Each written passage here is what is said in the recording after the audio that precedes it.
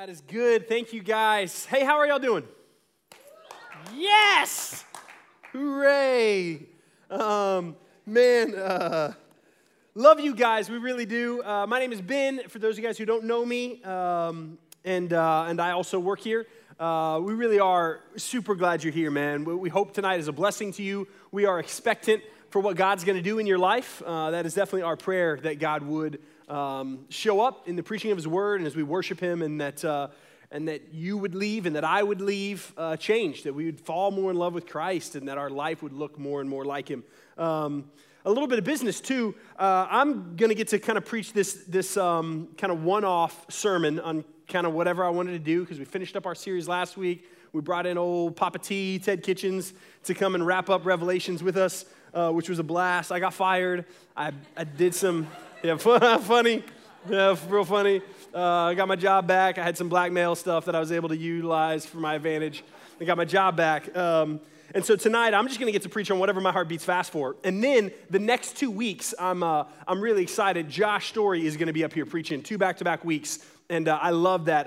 I still believe Josh is one of the best communicators in the city. And so to get to see him unpack and where we're going is going to be cool. I'm going to show up with like a legal pad ready to take notes because it's going to be legit. So that's where we're going for the next few weeks. But tonight we're going to look at something that if you are in Christ, and by that I mean you put your faith in Jesus, you've surrendered your life to Christ, then we're all called to do this thing called evangelism. And I'm going to unpack why, and are we sure about that, and what that looks like. And evangelism is this word talking about the idea of proclaiming who Christ is, what He's done, sharing that with the world around us, evangelizing the world around us. And so really kind of unpacking what that looks like, how we do that, but it's a huge topic to tackle in one night. And so this is going to be kind of a skip off the pond in that. I still hope it's a big blessing. But I'm going to tell a story, and those of you who have been walking with me for a while have heard me tell the story probably plenty of times. And it's about my cousin who worked at Starbucks. He worked at Starbucks for a long time, and my cousin loves Jesus. He's actually in a Christian band, right? Like he's in the Afters. There's like 4 people in this room that know who the Afters are. And so he's like, more than 4? 12 people? Okay, 1 person, and then that's my wife who clapped. So 2 people. And so he, he's a Christian, right? He loves the Lord. He's given his life to Christ. Worked at Starbucks when he wasn't doing music stuff. This was a while back. And he worked at Starbucks with this girl who definitely just was not where he was in her faith. She didn't believe in God. She wasn't sure what to do with all that, and was really honest and intelligent. I love so often people's objections. Sometimes they're very emotional. Sometimes they're very intellectual objections that maybe they haven't gotten to walk with Christians in a way that they've heard some really, really great logical reasons of why we believe what we believe also. And so she wasn't a believer. And this guy walked into Starbucks when they were working, and he was evangelizing. Right? Like he was just laying it on thick and ordering coffee, and it's like, oh, this coffee's really hot, just like hell. Where are you going? Are you going to hell? Like just like the worst tactic every place, and and just really, and she's like, well, I don't really believe, and all that stuff, and just really pushing back, and really like, well, if you don't believe, you're going to hell, and you're going to burn, and like throwing coffee on her. He didn't do that, but just really dramatic evangelism and coming from this really passionate place. And it really shook her. And she was like, what in the world? She was flustered, and he leaves. And she was really genuinely flustered. And she really started to wrestle with this through the rest of her shift, and was really wrestling with this idea of like, could I really be going to hell? Like, could I really be separated from God for all eternity, separated and in this horrible place of removing myself from all that is good, all that is God, and be in hell for eternity, and it really got under her skin, and she's wrestling with it, and she's like, man. And so my cousin and another guy who worked there who was a Christian, they were like, whoa, like as weird as that strategy of this guy who just came on super strong while offering her coffee and is saying some really bold, offensive stuff, as strong as he came on, she's really processing through some stuff. And she's really starting to ask some questions and like really wrestling. And so they were like kind of praying, and they're like, man, let's pray. And like maybe God's really going to use this, and it's going to be a springboard to something. So they're praying for her, and she goes home, she leaves, and she's kind of flustered, and they're praying for her. The next day, she comes back to her shift, or at least the next time they're working together, and she's glowing, right? She's beaming, and she's just happy as can be, and like, man, not a care in the world. And so my cousin's thinking, oh, okay, what happened? So he approaches her. He's like, hey, what happened, that guy, and talking about hell and heaven and all that kind of stuff. What are your thoughts? And she's like, oh, yeah. I thought about it a lot that night.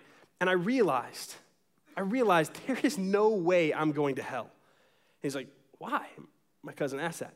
And she said, because I have been working with you and this other guy who's a Christian for a year. We're friends. We're close. We are really close. We love each other. And if I was going to hell, if I was destined for hell, sometime in the last year, you surely would have brought that up for me. And that was her confidence that she was separated from God and that wasn't a big deal. And obviously, my cousin, that hit hard because he realized his apathy through this last year, his passivity towards sharing hard truth with this person who had become a dear friend of his was communicating something that would rob her if not corrected and if not encountered properly. And so it was this really, really humbling, almost embarrassing moment for him that he really struggled with. And I would love to say the story has a really happy ending, and I don't know what the story is. But here's the thing. Our apathy really does communicate something. And there's forms of evangelism, if I'm real honest. There's forms of sharing Christ and what Christians believe and sharing truth of Scripture in a way that if I'm honest, I can't stand. Right? If I'm just really honest, and in my narrow, and I would say even arrogant perspective, I look at and think, that doesn't work. That's not effective. That frustrates me, and I don't like that. That's not my style. That's not my preference. However, I do know that I am called. If I am saved and called according to his purpose, I am called to be bold and walk that out in my life, walk out my faith, what I believe. And so let me expand, however, on the definition of this idea of evangelism. In Matthew 28, it's called the Great Commission. Some of you guys know this. We're going to go through it. And it is this kind of central command that Jesus gives that's incredibly significant. And we're going to throw it up on the screen for you if you want to read along there. But in Matthew 28, it's the last chapter of the first gospel in the New Testament. And it's the story of Jesus going through what he went through and who he is and his crucifixion and his resurrection. And now in the last chapter, this is what happens. This is what he says. This is his command that's so, so important for us to hear, and it shapes our theology and our missionology if we understand it properly. Verse 16 in chapter 28 says this, Now the 11 disciples went to Galilee to the mountain to which Jesus had directed them. And when they saw him, they worshiped him. But some doubted. And Jesus came and said to them, All authority in heaven and on earth has been given to me. Right there. Jesus is proclaiming throughout this entire book of Matthew who he is, showing the genealogy in chapter 1 of who Jesus is in the line that he was, who he said he was. He is the Savior of the world. He is the one who has the power and authority to die for our sins, raise again, and now stand next to God, interceding on our behalf, whispering, she's mine, he is mine. Right? That is who God is. And so he is saying now, in this last chapter of this book, all authority in heaven and on earth has been given to me. This is a mic drop statement. Let me illustrate, too, a little bit of kind of what this looks like. Whenever you're going through life and you run into somebody, it's like, okay, they've got authority in this area. That should produce a level of confidence or a level of fear connected to that. Stay with me on this, but I got an illustration. Last year in Belize, those who went, we played a game in the pool called Tyler Ball. Yeah. There were some audible gasps just then because, people's lives were destroyed. It was a sad game. There was a lot of division that happened, a lot of arguments that happened. Tyler Ball was named Tyler after one of my favorite people, Tyler Durham, the professor, as we call him. He's a pastor here. A lot of you guys know him. He's incredible. And he invented a game, and then we called it Tyler Ball because he invented it. It's essentially, when you're a little kid and you hit the balloon and you keep it off the ground, right? Like, don't let the balloon touch the ground. It's that, but in a pool, right? So it's the simplest game ever, right? It's like a juvenile concept. However, there's all these nuances of rules of you can't hit it this many times, or it was too close to this person, or it's out of arm's length. And so the elimination process of it really just came down to whoever Tyler said was out. Right? And so really became this competitive game, but at the end of the day, Tyler was always in the finals, and usually always winning because all authority in the pool was given to him because we were playing a game by his very name, Tyler Ball. It was a horrible thing. It was a really bad experience. A lot of people left the faith, but it illustrates my point perfectly in the sense of it was Tyler Ball. He gets to make up the rules. Jesus Christ, 2,000 years ago, stood on a mountain in front of his 11 disciples who had been faithful and said, look, me, Jesus, all authority in heaven and earth has been given to me. I am now the creator of this. I am now the one who has all authority. So because of that, we should have this level of, oh man, that is a huge, huge statement, especially for what he's about to command them to do. So the very next verse, verse 19, having in context, Jesus is saying, he is all authoritative. Here's his command. Go therefore and make disciples of all nations, baptizing them in the name of the Father and of the Son and of the Holy Spirit, teaching them to observe all that I have commanded you. And behold, I am with you always to the end of the age. That is awesome. That is the Great Commission, as it's called in Matthew 28. And it's this picture of Jesus giving this command.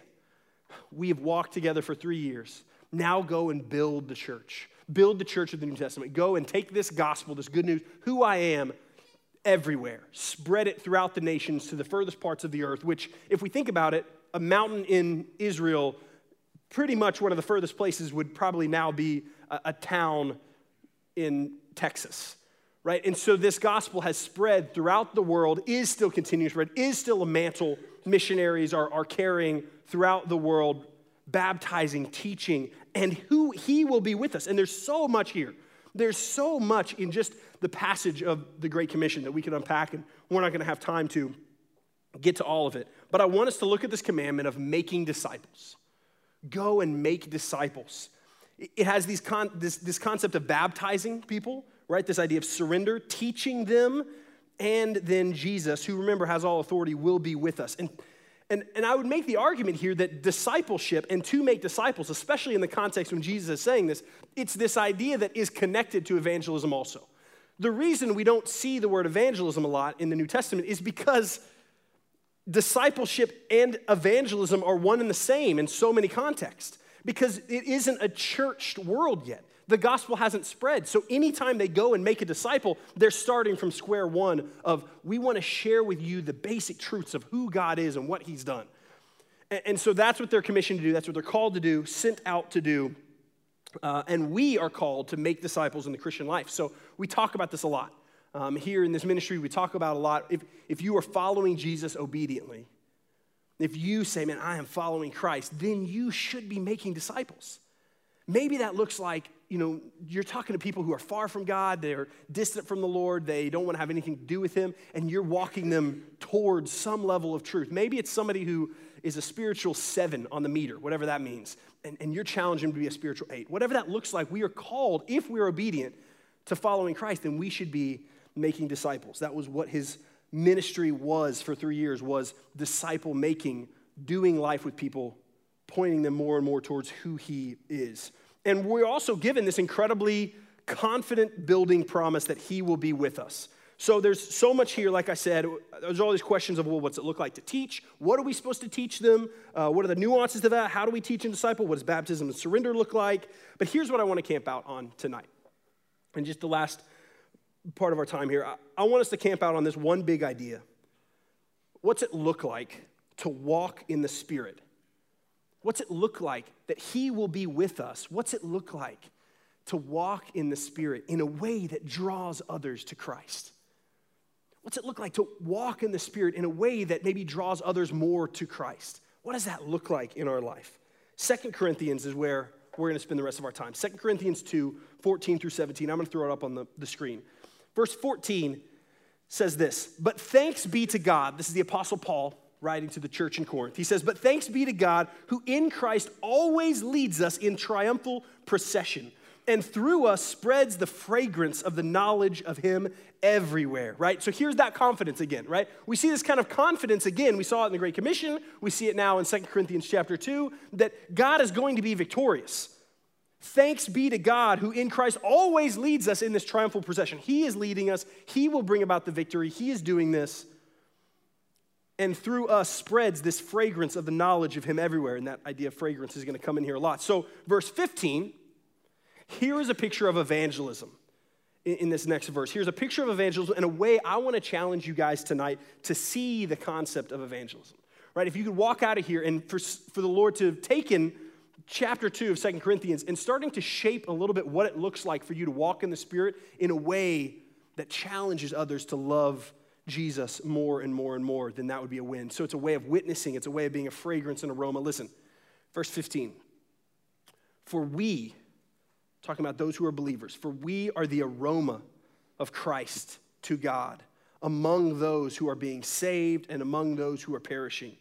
To one, a fragrance from death to death, to the other, a fragrance from life to life. Let me unpack that for a second. We're going to spend most of our time just related to this verse right here. This idea of an aroma of Christ. We should be this reminder, this aroma to the world around us. For those of you guys in this room who are professed Christians, you've said, man, I've surrendered my life in Christ. I'm here because I love him and I want more of him and I want to get connected to community that's in love with him and all of those things. Then you should be able to self-identify what I'm called to be then is to be a witness, to be an aroma, to be a reminder to the world around me who God is. And to those who have experienced the grace of God or who the Spirit is calling to experience that grace of God, then that is going to be a sweet, sweet, sweet aroma from those who are experiencing life to life. But those who are experiencing death to death, it's going to be an offensive thing. And what we believe, the gospel, what we believe is that we are sinners, that we are all sinners, and we have come up short, and we have spit in the face of a holy and worthy God, and that our just punishment is God's wrath. And the world around us, that what we deserve, the broken, lost world around us, including our own sin, deserves God's wrath. That's what Scripture tells us. That's what the Bible teaches us, that we should be partakers in his wrath, separated from God. And yet, for some reason, those who have put their faith in Christ, he says, this is grace for you now.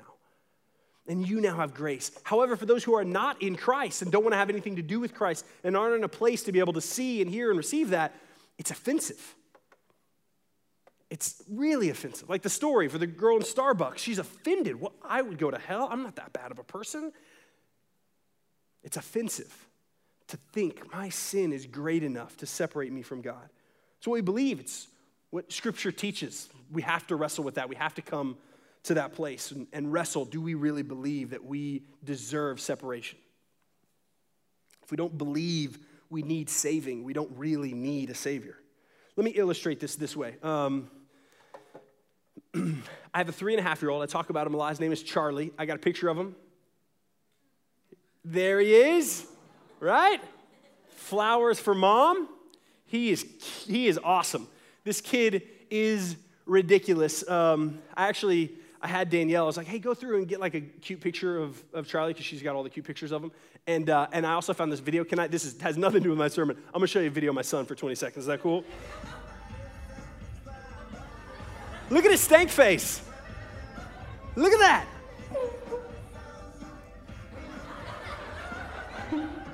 Not again.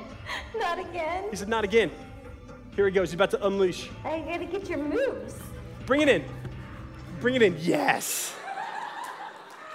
He's got this like just stank face, right? When he dances or when he plays. If you guys ever do sports, he came to sports this last Sunday. When he runs, he just runs with like, I'm so intense. I'm dancing to Prince songs in the car. I'm so intense. And then you see him, he's kind of like, well, yeah, I'm having fun. No, I'm going to kill people. Like he's intense again.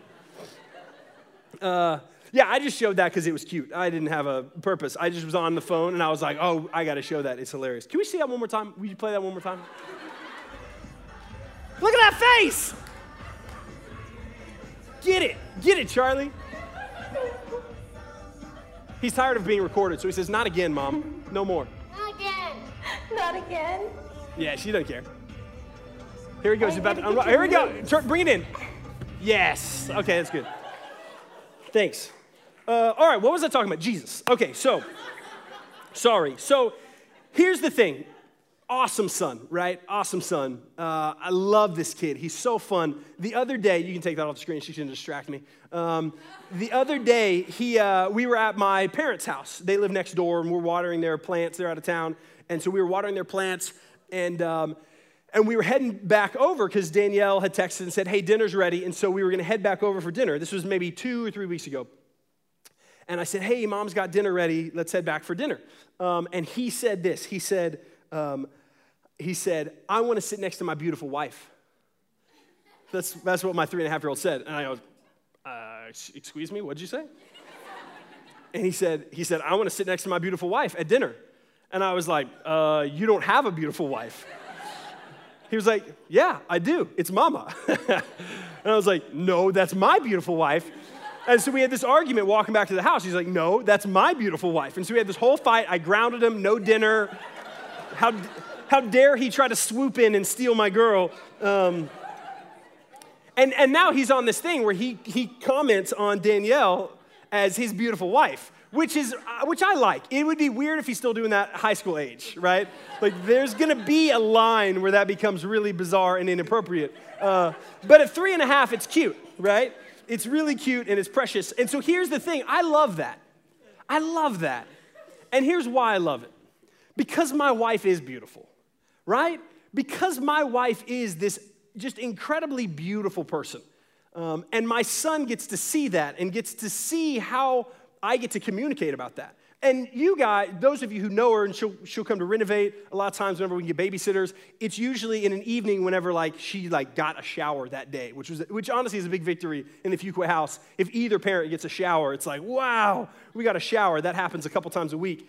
And so maybe she gets a shower and she got to do her hair and she walks in, it's radiant beauty and it's great, right? But the version that I get to see too is, and my son is growing up around, is this woman who's in her pajamas most of the day, right? And not getting a shower, right? And maybe has baby food on her clothes because she's taking care of a 9-month-old and a 3.5-year-old, and she is making disciples. And she is pouring her life out, changing the lives of these two men who are going to change the world. And she is changing the world by just spending her life and then also investing in other women and speaking truth into my life and all of these other things that she's constantly juggling. But so much of her time is spent making these disciples who are in phases of discipleship that is impossibly difficult and hard, and diapers and messes and discipline, and teaching them what it looks like to be godly, and teaching why discipline is important, and teaching and all of those things. And it is beautiful, and she is beautiful. And so the fact that I get to speak that out, and the fact that my 3.5-year-old says she is beautiful, and he starts to identify that is what beautiful is. That is what beautiful is. And I get to be a proclaimer of that.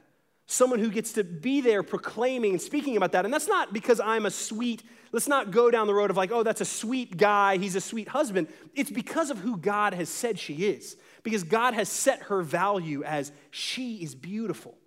Because the creator of the universe has done that and done this work. And then those who are indwelled with the Holy Spirit, they connect to that and see truth in that. And I get to see that and get to be a partaker. Me, this idiot husband, because of the grace of God living inside me, he reminds me and gets to show me that, right? That's what we get to be a part of. And so this awesome, awesome thing, I get to proclaim she is beautiful. And then this youngest disciple, second youngest disciple in our house, this 3.5-year-old, then picks up on that and says, that's what beauty looks like. She is a beautiful wife. And it's awesome. And I just get to wear my attraction on my sleeve. Oh, that we would have those kind of affections for Jesus. Oh, that we would be Christians, those who are Christians in this room, who have that kind of affection and attraction to Jesus and wear it on our sleeve. Who are so in love and stare at Jesus and look at Jesus and spend time and surrender to Jesus and have the Holy Spirit in us pointing us to who he is in a way in our culture where we live that out on our sleeve. And the culture around us looks at us and there is an aroma about us because we are so in love with Jesus Christ, because we see and are blown away with his beauty, because we see and are blown away with the grace that we see from the God of the universe through Jesus Christ. And it changes us and it impacts us and it changes what music we listen to and how we interact in traffic and how we interact with people who have hurt us because we have experienced this grace that is profound and life-changing. Oh, that we would be those people. And I think that image is an image of what it looks like to be the aroma of Christ, to be a culture, to be a part of evangelism in a way where we step out and love Jesus more and more and more and wear it on our sleeve. And yes, speak boldly. Speak truth boldly and be offensive at times. That's our call. That's what it should look like, the aroma of Christ. Look at this next verse. Who is sufficient for these things? What a great question, because what a huge task before us. Who is sufficient for these things? For we are not like so many peddlers of God's word, but as men of sincerity. Man, that's so important. But as men of sincerity, as commissioned by God in the sight of God, we speak in Christ. Man, it is Christ working through us that is going to give us that. We could fake it and muster up enough rhetoric and fancy words and say the right thing and, whenever we're driving down, oh, here's a non-Christian friend, let's turn on the Christian radio station and roll down the windows. We can fake it, or we can be men and women of sincerity who have been changed and who our perspective of evangelism is driven by, am I in love with Jesus? Am I falling more and more and more in love with Jesus? Is my affection and my heart being stirred for the Lord? And then I'm wearing that on my sleeve and I'm sharing it with people and I'm being bold about it. Here is kind of what I was thinking, and this obviously is projected in my own life a lot, but if that's not happening, and here's where I'm going to land the plane. If that's not happening in your life, here are the reasons why. These are the reasons I could think of, and certainly in my life. If that's not happening, that level of being an aroma of Christ in your life, or at least it's not where you would like it for it to be, here's why maybe it's not happening. One, it's because you don't know him, right? Like that, there's a possibility that maybe that's not happening in your life because for you, Christianity was just a religion, some sort of culture to be a part of, a theological kind of checklist to say, yeah, I'm a Christian, I believe, I'm a Republican, I'm a Christian, I'm a, whatever that looks like, and you just kind of go down the list. I'm a Texan, right? And it all kind of fits together in this nice, cute package, right? And maybe it's that you don't actually know Jesus, that you haven't actually been saved, that you haven't surrendered your life to Christ in a saving way and been filled with the Holy Spirit. And I think it'd be really cowardice for me to just fly by without at least saying, man, let's check our hearts. And if you're here and you know you're here and you're in that place, praise God that you're here. I love that you're here. You're in the right place. You can continue to belong and be a part of this. My hope is that you would fall more and more in love with Jesus. I don't have the words. Casey, Brett, Lena, they're not going to hit the right notes that are going to do it, or we're not going to sing the right words on the screen that are going to do it. Our prayer is that you would come face to face with Jesus. We think that's going to happen through the Word of God, through truth, but that's going to be a work of the Holy Spirit. The gospel is that it's not religion, what you sign up for with following Christ. To be saved isn't a religious affiliation. It's a recognition that I deserve God's wrath, but the one, God's only Son who lived a perfect life, he died. He died. He took on the punishment that we deserve and rose again. And if I put my faith in Jesus Christ, that good news, that gospel of Jesus Christ, and I put my faith and surrender to him, he is my hope. And then the Holy Spirit comes and starts to do this new work in us, and we continue to follow and look more and more like him and go down this journey, but we are saved once and for all with that. Here's another aspect of maybe why this isn't happening. Maybe you've been saved, but you remain ignorant to your calling, right? So I was thinking, okay, maybe you are saved, the Holy Spirit is in you, you've submitted your life to Christ, but when you think about what evangelism looks like in your life and why it's not really happening and why you're not necessarily the aroma of Christ in the world around you, maybe it's just because you're ignorant to that part of your calling.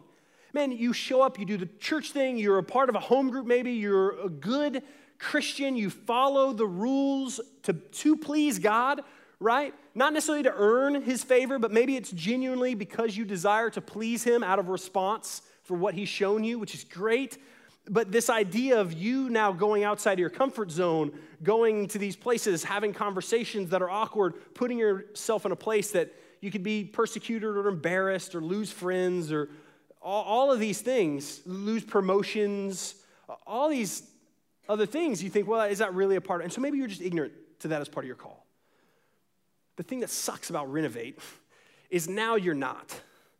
And so now you can't be ignorant anymore because you just heard that that's a part of your call.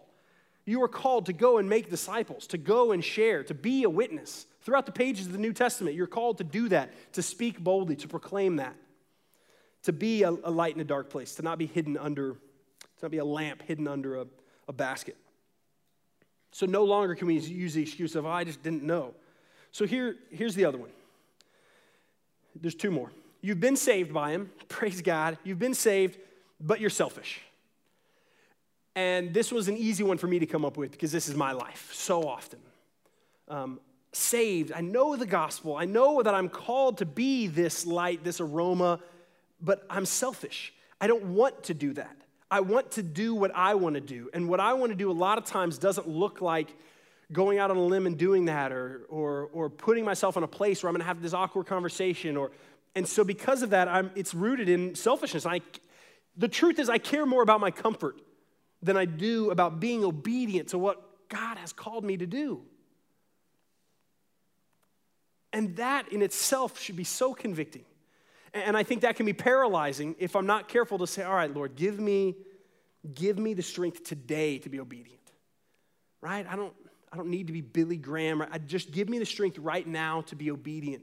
To say, Lord, you are living inside me. I'm walking in your spirit. I desire to do that more and more. Digging in your word, looking at you more and more so that I might have my affections stirred. Sitting down, finding a place, even in your quiet time. This is a little bit of a rabbit trail, but what does that time look like? What's that time look like for you? Are you getting in the Word of God in a way that stirs your affections, right? I'm a nighttime guy. For me, it's in the evening because morning quiet times for me are like drool and it's awful and it doesn't happen. And so I try to give some of the beginning of my day to Him. But man, the nighttime is when my brain really starts going and my prayer life and all of those things late at night when nobody else wants me or needs me. It's just me and Jesus. And it's a sweet time, right? Maybe for you it's morning. Maybe it's finding those spots that your affections are stirred for. And then here's the last one. You're saved, but you're just not equipped. You're saved, you love the Lord, but maybe you are dissatisfied with where you are in this process of being an aroma to Christ that we're commanded and challenged to be. You're just not sure how to do that. Or what does that look like? How do you do that? Well, you don't have the answers. You don't feel like you have the answers to share. So there's two things I want to talk about with that. One is there is a level of that. I would say, let me put the mantle on you. You have a responsibility as a disciple, as someone who is following Christ. And again, I'm speaking to my brothers and sisters in this room. You have a responsibility to stop being a consumer and say, if you're not being equipped, if you're not growing, you're not challenged, then go and be challenged. Go and find the places where you are challenged. Grab hold of the relationships that you need to be challenged. Grab the books, grab the sermons, grab the podcasts, grab the relationships, grab the home groups to be a part of, to say, man, let's challenge each other, let's hold each other accountable in this way. You are responsible for your spiritual growth. Ultimately, you are going to be responsible for your spiritual growth. And I think so often we are in a culture, even the education system, in a lot of ways where it's like, well, you sit there and we're going to teach you. The church, you come on Sunday, you come on Wednesday, you're going to get extra supplemental growth. You go to a home group, you're going to dig in a little deeper, and you just sit there and be consumers, and we're going to feed and feed and feed you. Man, you got to take responsibility for your own growth. And if you're dissatisfied with feeling like, man, I'm not equipped, then what are you doing about it? How are you raising your hand?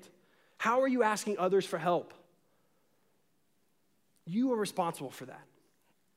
Having said that, my desire as a leader and our desire as a staff here is we want to help equip you. And I'm going to be real honest and transparent. I think we're failing at it.